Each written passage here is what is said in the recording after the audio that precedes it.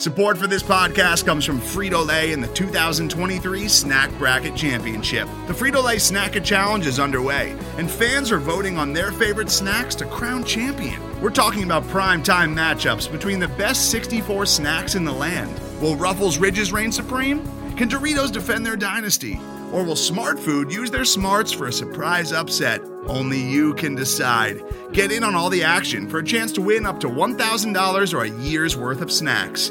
Let your snacks be heard. Just go to fritolaysnacket.sbnation.com to vote and enter for a chance to win. No purchase necessary. Sweepstakes ends April 3rd, 2023. Void where prohibited. Year's worth of snacks awarded in the form of 52 coupons, each good for one bag of chips. See official rules at fritolaysnacket.sbnation.com.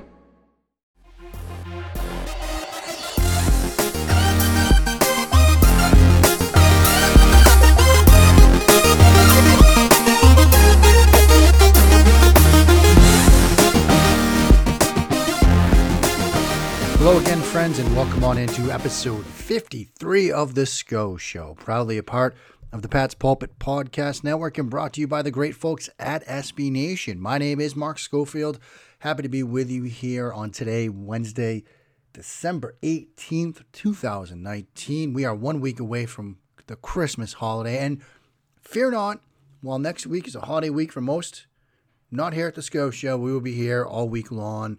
No days off, yada, yada, yada. Today's show is a big one. We're talking Bills. We're going to talk about the Bills defense. We're also going to chat with one and only Nate Geary from WGR up in Buffalo, also a contributor to the cover1.net website. They do fantastic work covering the Buffalo Bills. Nate is also the pregame, the halftime, the postgame host for the games on WGR 550 up in Buffalo, flagship station for the Buffalo Bills. We're going to chat on all things Bills related in a little bit during quality time. We're also going to talk some Top Gun during Thoughts from the Timeline. But first, we're going to talk about the defense. We're going to start with some numbers, then some film. Got a video piece going up on Pat's Pulpit today as well that you'll want to check out. Before we do that, your usual reminders. Please do follow on with the work at Mark Schofield on Twitter.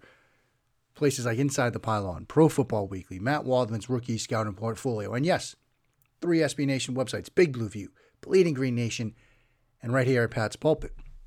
I do want to take a minute, promote some of the work.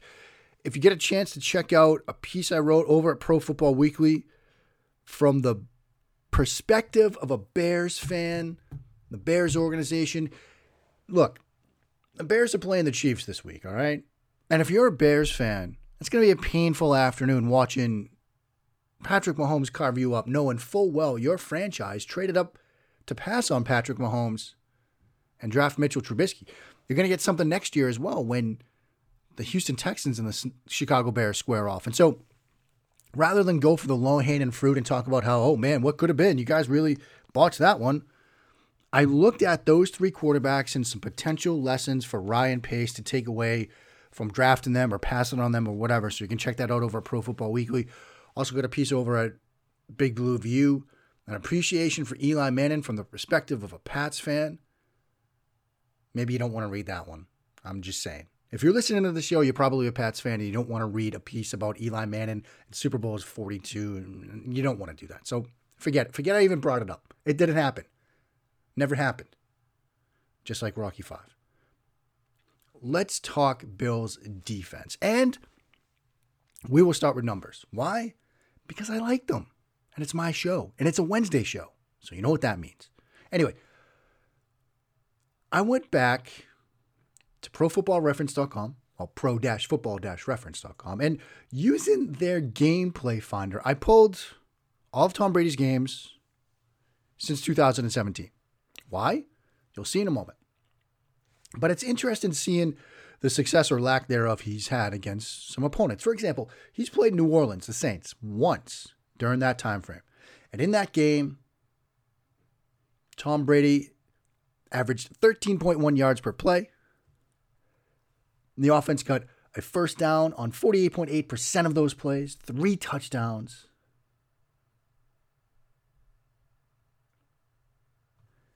Those are pretty impressive numbers. In fact, that 3.1 yards per play, the most Tom Brady has posted against any opponent in that period of time.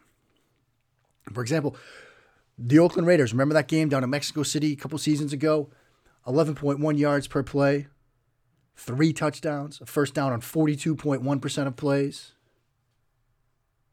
But then you get to the Buffalo Bills. Now, they've played New Orleans once. They've played Oakland once. Now, they've played the Bills 5 times. Just 6.5 yards per play. They've got, yes, 3 touchdowns during those 5 games. But Brady's thrown 5 interceptions. And those 5 interceptions tied with just the Miami Dolphins for teams that have intercepted Tom Brady the most during that period of time. Now, of course, yes, when you play one team once, like, say, the Denver Broncos, you're not going to get 5 picks against Tom Brady. But 5 picks in 5 games is a lot. Another way to sort of look at Tom Brady's numbers, that sort of percentage of plays that resulted in a first down, again, against the Saints, 48.8% of his plays resulted in a first down. Against the Denver Broncos, 44.4%. Then you get all the way down to the Buffalo Bills, just 30.4%. Now, in that yards per play, when I mentioned the Bills, Brady's up just 6.5 yards per play against them. The only games he's been worse, Jacksonville, that debacle early last year, Baltimore this season, Tennessee last year, Detroit last year, Dallas, Philly, Cincinnati. That's a rather disturbing trend. But if you look again at the fact that Buffalo has really frustrated Tom Brady since 2017. Why did I use that cutoff date? Sean McDermott. Because since Sean McDermott has come to Buffalo, Brady has struggled against them.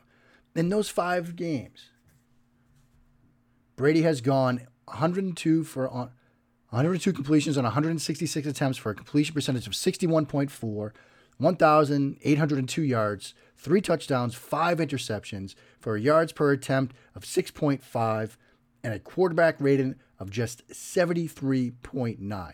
Again, not like quarterback rating is the be-all and end-all, but those aren't great numbers.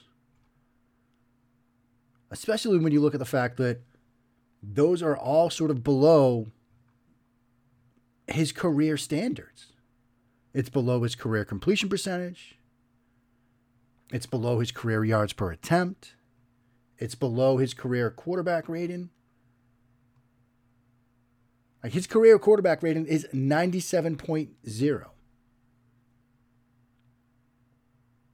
And it's 86.5 this year.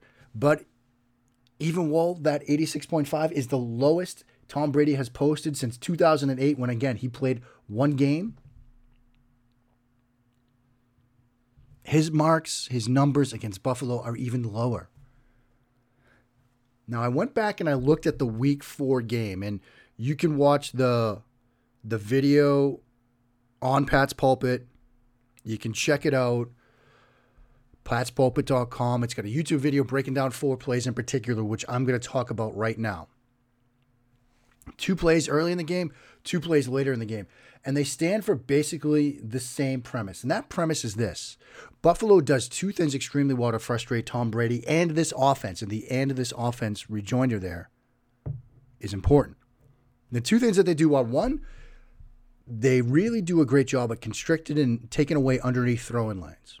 We'll cover that second. But first, it's rotating at the snap and confusing Tom Brady and the Patriots offense. Again, those additional words are important, and I'll tell you why in a second. But in the piece, I break down 4 plays. The first 2 come from New England's opening possession, a 2nd and 10 and a 3rd and 10. And they are great examples of how New England can confuse the Patriots' offensive skill players.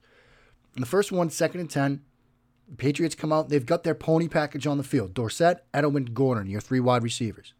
You've got 2 running backs, Burkett and White, in the backfield, Brady in the gun. You've got Edelman in a slot to the left. Looking at the defense pre-snap, you see the cornerbacks in press coverage alignment. You also see a coverage defender right across from Edelman. You see 2 deep safeties. What does that tell you?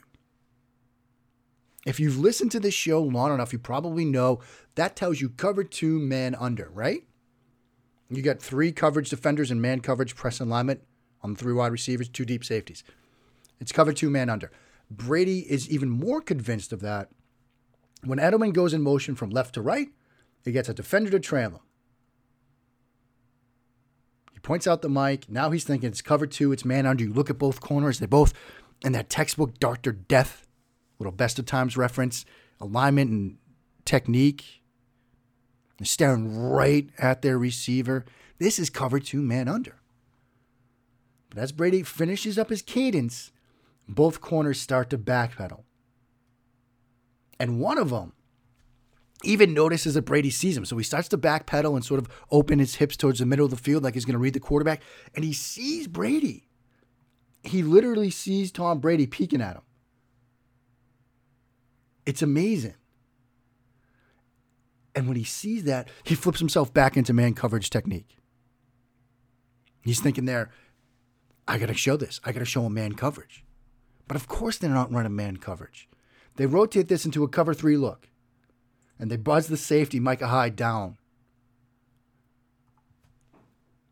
Brady wants to throw a deep out route or curl route to Philip Dorsett. And he reads it right. The problem is, by buzzing Hyde down into the box, he makes it a tougher throw. He constricts that throwing lane. Brady has to use a different trajectory on the throw, and the pass is overthrown. And now, this is a great example of Tom Brady catching everything. But when we're talking about N'Keal Harry, when we're talking about Jacoby Myers, when we're talking about other guys that may even be veterans, all these little nuances that I just walked you through with the benefit of pause and slow motion, that's kind of doing it how Tom Brady can do it, given his years of experience in the National Football League. Other receivers, they might not see that stuff. If you're Josh Gordon on the other side of the formation, you don't see the little cat and mouse game between the opposite field corner and Tom Brady. So you might read this as cover 2. And against cover 2 on this play, you might be tasked with running a go route or a fade route. But against cover 3, you might be running a comeback. And that's the difficulty with playing the Buffalo Bills.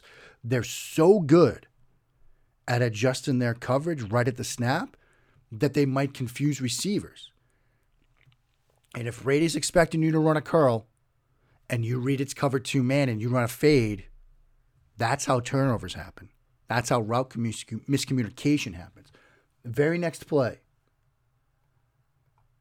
it's another sort of similar look. They have the same exact formation alignment the Patriots do. Dorsett left, Gordon right, Edelman in the slot, pony package. Edelman comes in motion. This time they show, again, man coverage and they show pressure. They've got 8 defenders on the line of scrimmage. They are showing blitz, but not everybody comes. At the last second, they drop one of the defenders off. He uses a rat technique. Roberts, when a safety comes down into the box and helps out against in-breaking routes. Rat, when somebody comes off the line of scrimmage and drops deep to help against in-breaking routes. The rat drops off. They basically bracket the crossing route that Brady wants to throw to. He's forced to sort of throw a corner route, which is his second read, to Philip Dorsett, who's essentially double covered between the cornerback and trail technique and the safety over the top. So again, they show you something, they run something else, it takes away what you want to do, you're forced to go to a different read. So that's some of what they do in terms of showing you one look and then running something else to confuse not just Tom Brady, but the rest of the skilled players. And that's the critical point to all of this. I've said it before on this show, I've said it elsewhere. The idea of rotating coverage to confuse offensive players, it's not just aimed at the quarterback. Remember that hypothetical I just rolled out. Cover 2, you run a fade. Cover 3, you run a curl. You got to know the difference because Tom Brady sure will. The other thing I want to sort of talk about is taking away throwing lanes. They do such a great job at taking away throwing lanes. First example of this, 2nd and 8 at the New England 5-yard line, 10:02 left in the game. And again, this is on the video. Brady wants to throw a backside X slant to Philip Dorsett. And it's one of the things that New England does so often. How many times have you seen Tom Brady fake a run play to his right, come out of that fake firing, throwing that backside X slant route to the left. I've lost count. You probably have too. Well, Buffalo's seen that as well. So even though it's late in the game, it's a situation where New England wants to salt this one away at 16-10 with 10 minutes to go. You might be thinking, run. They're ready for this. Micah Hyde gets right into the throwing lane, and Brady sees it, so the throw is high, and it's again incomplete. They do such a great job at getting into these throwing lanes, taking away these underneath throws that Brady wants to throw. Later in the game, about the 5-minute mark, actually 3:28.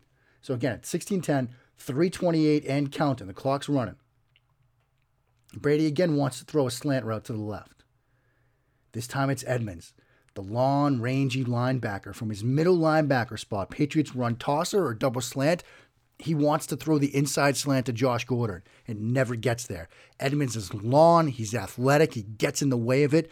And New England's lucky this isn't a pick six the other way. He just doesn't make the catch. So they do with their safeties and linebackers such a great job at getting into throwing lanes. And we'll hear from Nate Geary in a moment during quality time about the fact that at every level of the defense, this Buffalo defense is extremely good. So check out the video. I dive into it more. Watch the plays for yourself. Patriots have a tough task ahead of them this Saturday against this Bills defense. But that's enough for me. Time for some quality time. Nate Geary from WGR. He joins us next on episode 53 of The Scho Show. Today's episode is brought to you by Cars.com. With over 2 million vehicles and 50,000 more added every day, Cars.com will match you with the perfect car for you, your budget, your life, your style. And if you're ready to say goodbye to your current car, Cars.com will get you an instant offer to cash it in. Just start by entering your license plate and get matched with a local dealer who will write you the check. So whether you're looking to buy or sell, just go to Cars.com. It's magical. And welcome back into episode 53 of The Scho Show, proudly a part of the Pat's Pulpit Podcast Network and brought to you by the great folks at SB Nation. It's time for some quality time, and I am overjoyed to have our next guest come on. He covers the Buffalo Bills for WGR Sports Radio 550 in Buffalo, where he's their pregame, halftime, and postgame host. He contributes over at cover1.net. You can find him on Twitter at Nate Geary, WGR. He's the one and only Nate Geary. Mr. Geary, how are you, my friend? Oh, man, I'm feeling really good. Team clinched last week against a really difficult, I shouldn't say last week. I mean, it was 2 days ago. But, clinched against a very good Pittsburgh Steelers defense. And obviously the defense, making Duck Hodges look like the undrafted free agent that he was on Sunday Night Football. Sunday Night Football for the first time since 2006. It was a really, really good, quote-unquote, end to what has been a really special season. And the thing that I think I enjoy the most is obviously the progress the quarterback has made, which I'm sure we'll be talking a little bit about. And maybe more importantly, this next matchup that's going to feature two teams that aren't exactly the same as their previous, I think it was week 4 matchup. So excited to dissect the changes that the Bills have made since then. Now, Nate, many might not know this, but 2 years ago, we hosted a short-lived podcast together called Intentional Scouting, where we covered the quarterback prospects and the prelude to the Bills potentially selecting a quarterback. And they did. It was Josh Allen. Now, during the run of that show, we joked that our hope for Intentional Scouting was that we would never have to do it again, meaning the Bills had found their quarterback. So a 2-part question to start us off. First, will we see Intentional Scouting start up again anytime soon? And second, when we were doing that show, did you ever think we'd be talking about a Week 16 matchup between the Bills and the Pats with the AFC East potentially on the line so quickly? Definitely not this soon, Mark. Just where this team was in 2017 when Sean McDermott and Brandon Beane took over, to where they've gotten it now is really a testament to their leadership, their roster building ability, and they really did what they set out to do, which was change the culture within the locker room. And I think, having 4 returning players from that 2017 team, that's the surefire way to change things over and to change the culture is by removing a lot of what made that previous culture regime what it was. And what it was is not a consistent winner. And now we're seeing 2 out of the 3 years this Sean McDermott, Brandon Beeden-led regime make it to the playoffs. This year, they clinched before week 15, right at week 15. So, it's been a really great rise from where they were in 17 to where they are now. I think there's an argument to be made, though, that even though they're at 10-4 heading into week 16 with the AFC East on the line, that the 2017 season where the Bills ended up with 9 wins and kind of backing into the playoffs, that was really probably Sean McDermott's best coaching job. That team just was devoid of talent. A Tyrod Taylor, a quarterback that, as we know, was incredibly limited in what he was able to do throwing the football. And, from there to be there and to be where we are today, it's truly quite a step forward for this Bills franchise. And as for your first question, I don't, Mark. I don't think we're going to be doing an intentional scouting anytime soon. The thing that I think we all are really sort of taking in with Josh Allen is how he gets it done. Now, he still isn't the most consistent player. I also want to really give credit to the past couple defenses that the Bills have faced that have made their offense look sort of mediocre or less than average. And I mean, the Pittsburgh Steelers defense is right up there in the top 5 in total DVOA, defensive DVOA. That's a team that has a blue chip player at every level right up front. TJ Watt is arguably the best AFC defender in the league right now. He was first in the AFC in sacks going into Sunday night, and he certainly made his presence felt with a half a sack and a forced fumble and what could have been another forced fumble in that game as well. And then at the second level, Devin Bush is a really good young linebacker. And obviously we all know what Minka Fitzpatrick's done since being traded from the Dolphins to the Steelers and sort of his presence and what he's done to that Pittsburgh Steelers defense. And then obviously that Ravens defense is one of the hottest defenses in football right now. They have the ability with their 3 cover corners to go out and run defenses a lot of people can't and be aggressive and run cover 0 looks like a lot of defenses and defensive coordinators around the league just don't have the confidence or personnel to do. So, yeah, I do want to give a lot of credit to the defenses the Bills have played of late for stifling them to 17 points per game. But this Bills defense really, really does a nice job of keeping the game within a possession or within 2 possessions. And this offense, I will say this about Josh Allen that I think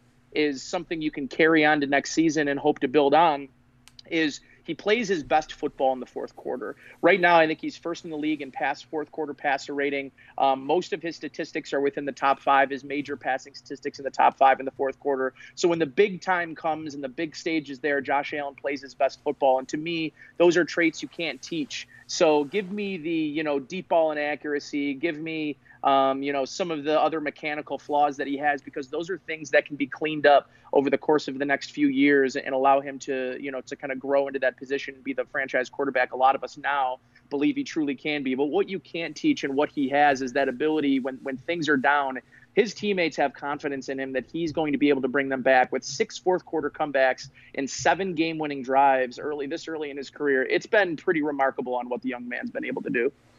Now, I think an important part of his development has been the influence of Brian Daboll, his play caller. What have you seen from him this season as a play caller, and how has that helped Allen's development?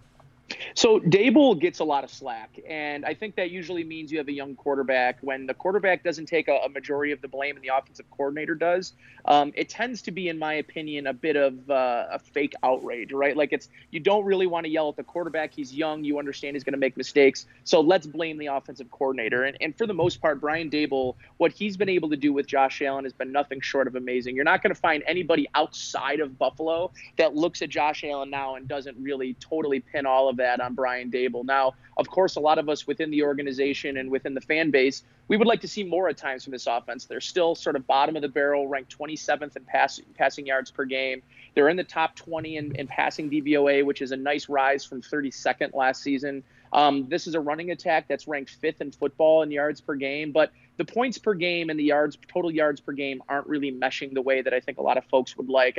And obviously, this is still an offense that has 10 new starters. When you think about it, it's pretty remarkable that Deion Dawkins is only the returning starter from opening day last season, their starting left tackle. Everyone else has been turned over, and a lot of that has to do with the culture change, the regime change 2 years ago, that has sort of set the stage for this. And obviously the additions of guys like John Brown and Cole Beasley, who a lot of people overlooked as sort of throwaway signings early in the offseason.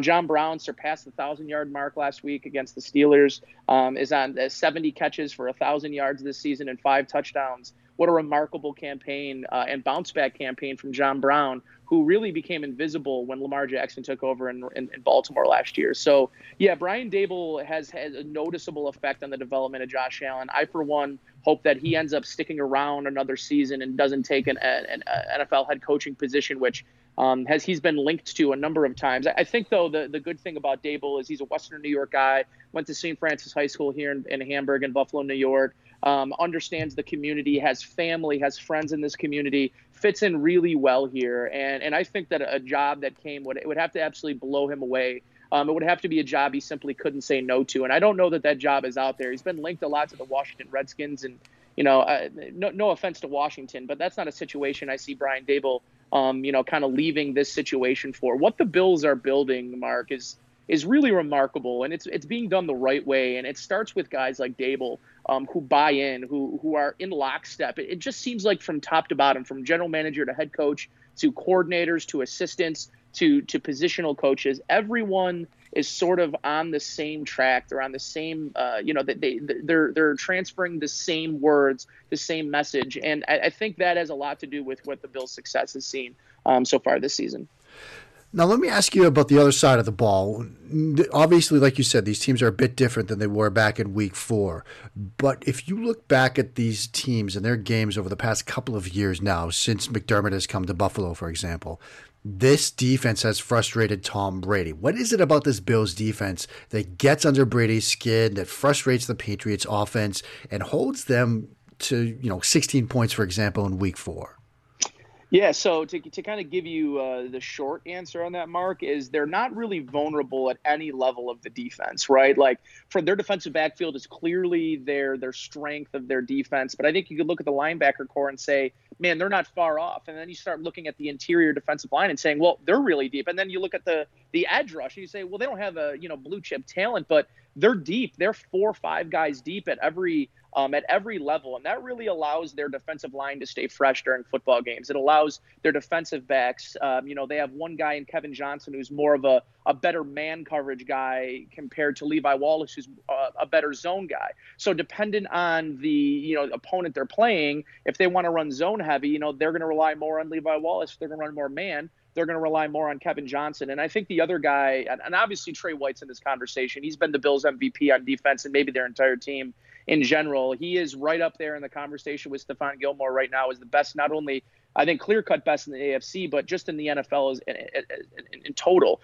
Tre'Davious White has really, really taken that step in year 3 from really good to elite player. And I think that emergence has really helped their defense take a step from where they were in week 4 to compare to where they are now. Tre'Davious White in that time has taken that step. But the other guy that I want to maybe add into this conversation, Mark, is a guy that I'm not sure every Patriots fan knows about, and that's Taron Johnson. Taron Johnson is this team's former 5th-round pick from last season. He's a slot cornerback out of Murray State. As a guy that battled injuries last year, and he has battled injuries to start this season, is really coming into his own now that he's healthy. And part of what makes Taron Johnson really good is his ability to cover from the slot position. He's one of the best cover corners graded out through PFF in the slot this season. And not only that, he's one of the Bills' most reliable and best edge run defenders on their team. He's a willing tackler. He sets the edge really well, does not let guys and running backs get outside of them. And this is all of this, and we haven't talked about arguably their most consistent player, which is their 21-year-old middle linebacker, Tremaine Edmonds, who right now is playing his best football, bar none, of his career. And 21 years old, Mark, I mean, it's ridiculous. Lamar Jackson, to kind of give you an idea, in his second year is 23 years old. This player is 21. He's 6'5" with the wingspan of a tight end, the speed of a receiver, and the tackling ability of a Pro Bowl level linebacker. So that's the guy to me that has really brought this passing defense to the next level, because they have answers at every level, Mark. And we're going to talk about unsung heroes in a little while, but from front to back, there is no weakness. And I think that's the biggest thing this Bills defense brings each week is it's hard for offensive coordinators. A guy like Bill Belichick, who we know is sort of famous, Mark, for finding what you do well and making you do the things you don't do well. And whether that's one or two things, they force you in doing that. I mean, it's offensive coordinators. Good luck finding that with the Bills defense. Now, as always, when we get a great guest like Nate on, we get some questions from the listeners via the Scho Show Slack channel. This episode is no different. First up, a question from Andy Likens, and he wants to know, Nate, how do you feel about Josh Allen's development?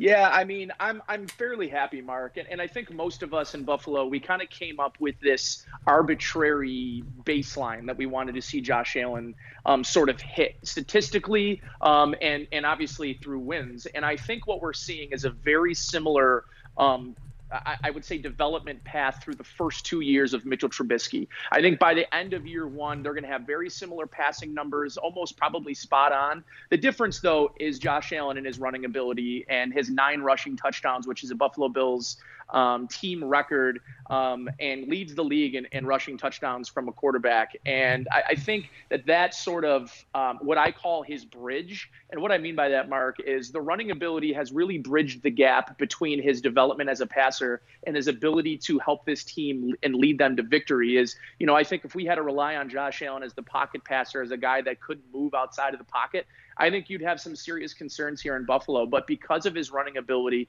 and his athletic ability, he's been able to bridge the gap in that development process of his passing game, which is really coming around. I mean, he's one of the most accurate passers in football in the intermediate level throws, which I vividly remember our breakdown, an intentional scouting, Mark, where that intermediate throw path was one of the areas where we were most concerned about Allen. Was this a player that could throw with anticipation? I think he's answered a lot of those questions. Is this a player that can throw and lead people and throw people open? That was a big question to us that I think he's answered thus far in his career. And I think maybe most importantly, Mark, is this is a player that we really worried about his ability to keep his eyes up. Is he going to be a player that stands in the pocket, takes hits, delivers accurate throws? And I want to give him check marks on all 3 of those areas. And I think that's big time for a player with so many questions, so much polarization coming out of college about whether or not he was even a starting caliber quarterback. And now you're seeing, shows like First Take and some of and Good Morning Football coming around and talking about Josh Allen as not only a very legitimate starting caliber quarterback, but a guy right in the middle of the league. And I know that that's not where every organization kind of hopes their quarterback is in the middle of the league, but it's a breath of fresh air here in Buffalo compared to what we've seen in the past. And for Josh, I don't think we're there yet. I think there's still growth to be had, but it's really exciting that we've seen this second year step the way that we did. I think now what we have to worry about is how do we avoid the year 3 that Mitchell Trubisky had? How do we avoid that junior year step back? And I think a lot of that's going to be doing with what they do in the offseason. The Bills have $90 million. They have the 4th most cap space in football going into next season. Now, they've got a lot of guys in-house. They've got that deserve some pay upgrades, but this is a team that's going to be able to add a few pieces around Allen next year, whereas year 3 for Mitchell Trubisky, the Bears really weren't able to add much around Trubisky because they spent so much money the previous offseason. They traded 2 first-round picks for Khalil Mack. That's not how Brandon Beane is going to build this team. Brandon Beane isn't going to go all in on a player this offseason, whether it's via trade or in the free agency, that limits his ability to make his overall team better. And that's what I appreciate. This very calculated approach, I think, is going to help Allen's development in the long run. Matt St. John has perhaps the pivotal question of the week. What's changed since week 4? I think maybe more importantly, Mark, of course, I think the question is what's changed in Buffalo, but I think you can look at the Patriots as well. The Patriots were letting up 6.9 points per game when they came to Buffalo in week 4. Now they're giving up over 19 points a game at this point in the season, whereas the Bills were giving closer to 21 points a game to start the season. They're down to 17, or actually I think they're down to 14 points a game right now, which is second in football. So the Bills defense has gotten notably better as the season's gone along. The Bills also are one of the healthiest teams in football, Mark. They have 1 guy on IR. They have 2 guys right now that have missed significant time, and that's starting right tackle Ty Nsekhe. And to be quite frank with you, they haven't missed a beat with their rookie right tackle, Cody Ford, in at right tackle. So, and the other guy that we've seen, Mark, having some injury issues is up front in Corey Legett, who they picked up midseason. This team is remarkably healthy. You can't say the same against a team like the New England Patriots. So part of it's luck, Mark. But the Bills invested millions of dollars into their training facility. It's one of the best training facilities in football right now. And I think we're seeing significant strides in their ability to stay healthy. A lot of guys stayed in Buffalo over the offseason, which you don't see a lot in for a lot of teams.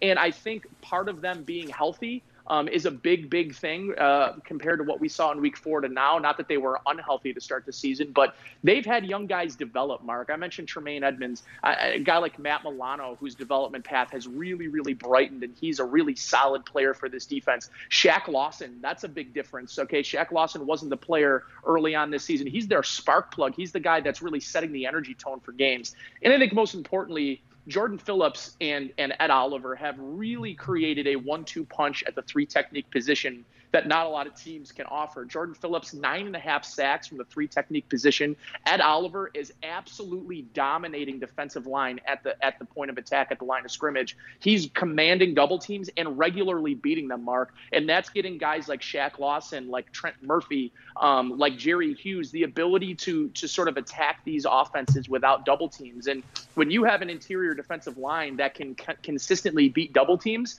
the rest of your guys will benefit. So for me, it's just really been the development of a lot of players throughout the season that we haven't seen in years past. We haven't had a coaching staff who is committed to development and allowing guys to grow within themselves as players. And the thing you hear around here, Mark, is the 111th. Every player is just expected to do their job. And when you can rely on the guy next to you, that they're always going to be doing their job, you have far more freedom to do yours with your best ability. Now, Nate, John Limerakis wants to know via the Scho Show Slack channel, is Devin Singletary going to pose as many problems as Joe Mixon did for New England? I think no question. The thing about Devin Singletary, Mark, that I think this team loves is this is not a guy that's going to run away from any defenders, really at all, at any time. The thing that you saw on display multiple times on Sunday night, what you've seen at times this season, is his stop and start ability. The guy, a lot like LaShawn McCoy, now not as explosive as Shady, but does not take hits. And the guys that want to, he's small, Mark, he doesn't move very quick, and guys lick their chops. They see a guy who's kind of moving around slowly, and they think they can deplete him. They can put him on a highlight film for a hit. And you see it regularly. It happens 3-4 times a game. It happened a handful of times against Pittsburgh where you had these guys, T.J. Watt and Minkah Fitzpatrick and Devin Bush, coming in to just absolutely deplete a Devin Singletary. He puts one foot in the ground and he makes defenders look silly, like just over pursue, over commit to him, and he puts one foot in the ground. His stop and start ability is some of the best I've ever seen. So yeah, and each week, Mark, his role in this offense continues. He is breaking off on average 3 or 4 runs a game of 10 or more yards. He's averaging over 5 yards a carry. He's been a big part of this team's passing attack. And yeah, the rookie has really I think stepped out as the primary running back, probably going back to week 8 or 9 now, after he came back from injury, as the player that really they need to give the ball 15 plus times a game to. And I think their offense has benefited from that. And the big thing with that first matchup, Mark, and maybe I should have saved this for the previous question you asked me, what's changed? Well, Devin Singletary wasn't dressed for that New England game. He did not play. And the Bills really had to rely on Frank Gore and TJ Yeldon. And although TJ Yeldon does bring that passing element to their offense that maybe they don't have currently, because TJ Yeldon's been basically has been a healthy scratch for every game since the New England game, is they just are a more complete a complete backfield with Devin Singletary in there. So yeah, I think he poses a major threat to this Patriots defense. And I think the one thing when you turn on the film, Mark, and you look at that Ravens game and you look at last week against Cincinnati and you look back at some of these losses that the Patriots have had, which I know aren't many, but I think the one common denominator is the Ravens are very difficult to stop on the ground. The Bills were able to do it, held them to 24 points, but the Patriots were not. And I suspect that Brian Daboll and this Bills offense is going to take a hard, long look at that Sunday night game or that Monday night game, whenever it was, when the Ravens kind of walloped the Patriots, and to see how they beat them. Was it in the edge? Was it in sort of the read option game, which I think we can expect to see more of this week? Was it the RPO game? Because I think for the most part, the Bills want to beat teams running the football, and they don't want to. When Josh Allen is throwing for under 25 attempts a game, the Bills are going to win a lot of football games that way. And when the Bills have 30 or more attempts under Brian Daboll, they are 14-2. So that gives you an idea of what they want to do to be successful. Nate, Rick Keeler would like to know, and we touched on this earlier, you probably have some more thoughts though, who has been the unsung hero of this Bills season? Unsung hero? Good question, man. For me, I think I wouldn't call him unsung. It's Tre'Davious White. I don't think you can call him unsung. But I think the unsung hero for me, Mark, is probably going to be either Jordan Phillips or Shaq Lawson, and I think I'm probably going to fall on Shaq Lawson, even though Jordan Phillips' numbers are there. 9.5 sacks this season is a really like a lightning rod for them defensively. But Shaq Lawson has meant so much to this team as a run defender. He is their best run defender, bar none. He's now added a pass rushing element to his game that he hadn't had in years past. So I'm going to give it to Shaq Lawson because he's a terror each and every week. He brings it each and every week, and he's a really hard he's a hard block, man. He just does things. He's relentless. So I'm going to give it to Shaq Lawson. I think he really deserves that.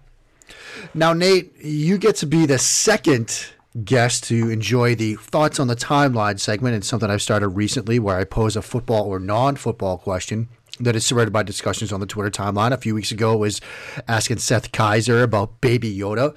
So, Nate, where are you on the Top Gun Maverick previews? Are you as excited as I am? Have you downloaded the soundtrack like me? Well, no, I haven't downloaded the soundtrack like you. I'm not surprised you've downloaded the soundtrack. But what I will say is I did watch the preview. Yeah, Cruise, man, it's going to be great. The cast looks great. I kind of found myself rewatching the preview after I watched it. I watched it a couple times in a row. Yeah, I'm really excited. Listen, you know what? I was actually just having this conversation yesterday, Mark. 2019 is going to end up the year of the movie. And we haven't had a year quite like 2019, especially as we get closer to the end of the year. I mean, The Irishman, you start talking to The Joker, some of these movies that have come out towards the end of this year going into 2020, like we haven't had a year like this in quite some time where there's actually going to be a debate come Oscar time, like what movies are going to get Oscars, what shows, are going to get these golden, like there has been a lot of good filmmaking, which is nice because it has been quite a while, man. And I think I'm maybe most this remake in particular. I'm probably most excited about. Fantastic stuff. Now, Nate, let me get you out of here on this. And usually I let the guests get out with a mealy mouth, give me your expectations questions. I don't ask for a prediction, but it's week 16. Everything's on the table. Give me a prediction for Saturday. Man, I still don't really know who I'm going to pick for the game yet, Mark. But what I'll say is after Sunday night, I'll feel a little bit better if I do come to the conclusion that I think the Bills will end up winning.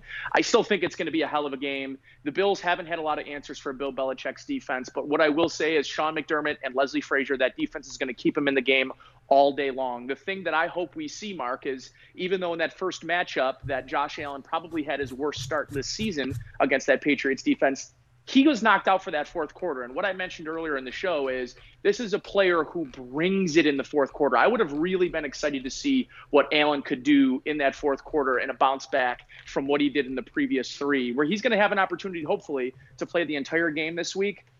I think I'm probably going to find a way to come to pick the Bills. I think it'll be a close game regardless. This is not going to be a blowout on either side, I don't believe. It's really hard to beat the Patriots in Foxborough in December. I'm well aware of it.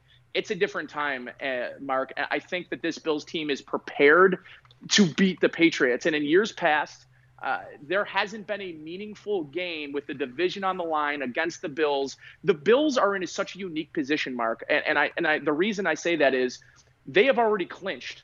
They're playing with house money. How rare are the Bills playing in December against this team for the division already clinched? I mean, I in my lifetime, never, Mark. So to tell you that they have the confidence that they're going to play freer because they're not playing for anything in particular other than pride.